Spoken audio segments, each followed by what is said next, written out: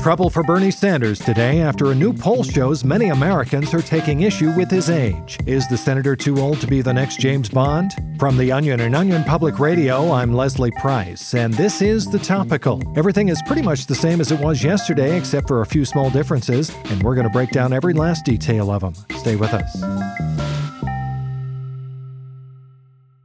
How old is too old? That's the question posed by a new Gallup poll out today that shows an increasing number of Americans believe Bernie Sanders is too old to be the next James Bond. The poll said that 6 out of 10 Americans are skeptical of an octogenarian carrying out the duties of MI6's most daring spy, and even more said that they weren't positive that the Vermont senator could last for more than one film installment in the iconic franchise. OPR political entertainment reporter Marcy Hammond has been covering the new poll, and she joins us now. Hello. Marcy, I think this is the question on everyone's mind. Should Sanders be concerned that his age might ultimately keep him from shooting bad guys and seducing gorgeous women while wearing a tight-fitting tuxedo? I think this poll should worry Sanders, definitely. People just aren't confident he's physically up for the demands of being 007. From brawls atop high-speed moving trains, constantly getting thrown through windows, to being tied naked to a chair and having your balls whipped, a lot of people just think it would be too much for the senator to handle. But to be fair, the role of James Bond isn't all physical. In fact, one could argue it's primarily mental and largely ceremonial. Well, that's been a main counter-argument from Sanders supporters when his age is discussed. They're quick to remind you that being James Bond isn't just about hand-to-hand combat with an 8-foot-tall man with steel teeth,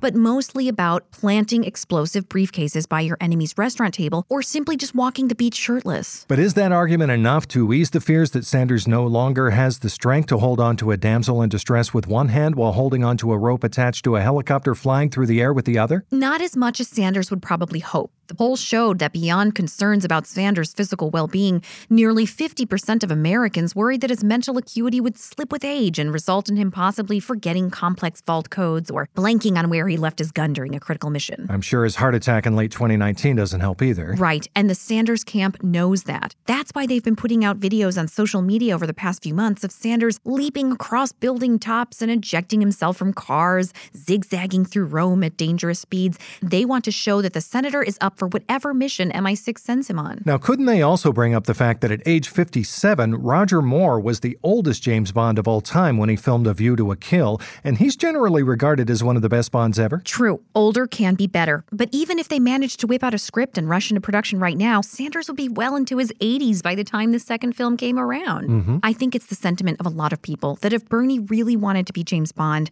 then his best bet was in 2016 when No Time to Die was casting. Right, I'll be curious to see how this all shakes out. Personally, I think it's time a woman plays the role of Bond. I know I wouldn't mind watching Amy Klobuchar punch Rami Malek in the mouth. That would be pretty entertaining. That's OPR's Marcy Hammond. Thanks, Marcy. Well, it's the big question that has plagued scientists for decades, but today it's looking like we might finally have some answers. Earlier this week, a team of researchers at Miami University released an historic study explaining why Doritos bags have their bright, distinctive coloring. To help shed some light on their extraordinary findings, we're joined by OPR's Morgan DeMott. Hello, Morgan. Hi, Leslie. Now, I've always wondered this myself, so tell us, why exactly are Doritos bags so colorful? Well, to put it simply, Doritos bags developed their signature neon hue in order to warn potential predators that consuming them could kill them. Over time, through evolution and natural selection, they acquired their loud coloring to notify scavengers that the chips contained inside them contain high concentrations of dangerous poison, the consumption of which could potentially be lethal. Fascinating. Were researchers surprised to discover this? Yes, it actually debunked a lot of long-held theories on Dorito pigmentation. Before this study, many thought that the Doritos were using their coloring either to attract mates or to camouflage themselves, similar to how Sprite uses its transparency to blend in with its background. Right. It wasn't until the last few years of the study that researchers were able to rule out these possibilities and discover the truth, that the brighter the bag, the more toxic they are. Here's how the study's lead researcher, Boris Petrov, explained it. Varieties like Jack Drench dipped hot wings or Doritos Collision Blaze and Ultimate Cheddar are contained in incredibly bright and elaborately patterned bags. This is in order to send a warning to predators that eating them will certainly lead to instant incapacitation and put one at an extremely high risk of death. Oh, yikes. Keep those ones away from me. So would researchers say this has been an effective survival strategy for Doritos? Overall, Well, yes, Doritos have been able to spread to nearly every corner of the 7-Eleven ecosystem thanks to this. But again, according to Petrov, this method isn't entirely foolproof. Most species are smart enough to correctly interpret the signals and avoid dangers. Others, however, like humans, lack the intelligence to do so and are actually attracted to the fluorescent coloring.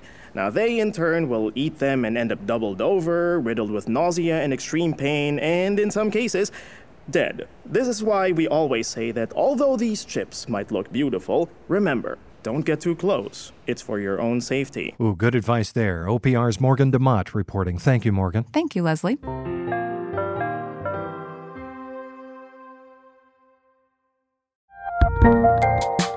There's a lot happening these days, but I have just the thing to get you up to speed on what matters, without taking too much of your time. The 7 from the Washington Post is a podcast that gives you the 7 most important and interesting stories, and we always try to save room for something fun. You get it all in about 7 minutes or less. I'm Hannah Jewell. I'll get you caught up with the 7 every weekday, so follow the 7 right now. Just because these stories are at the end of the show doesn't mean they're any less important. We just have a lot less to say about them. Here's what else you need to know today. Climate experts are warning that global warming could cause a dangerous increase in songs of the summer.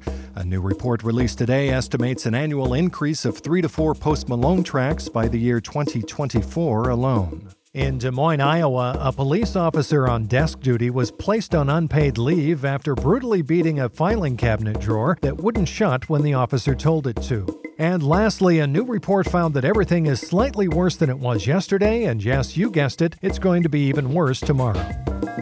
And that's it for The Topical today. I'm Leslie Price. If you enjoyed hearing the news today, don't forget to like and subscribe wherever you get your podcast. And if you didn't enjoy it, you might want to start thinking about what else in your life you're taking for granted and how different it would be if one day it all just disappeared, just like that. Anyway, just food for thought. See you tomorrow.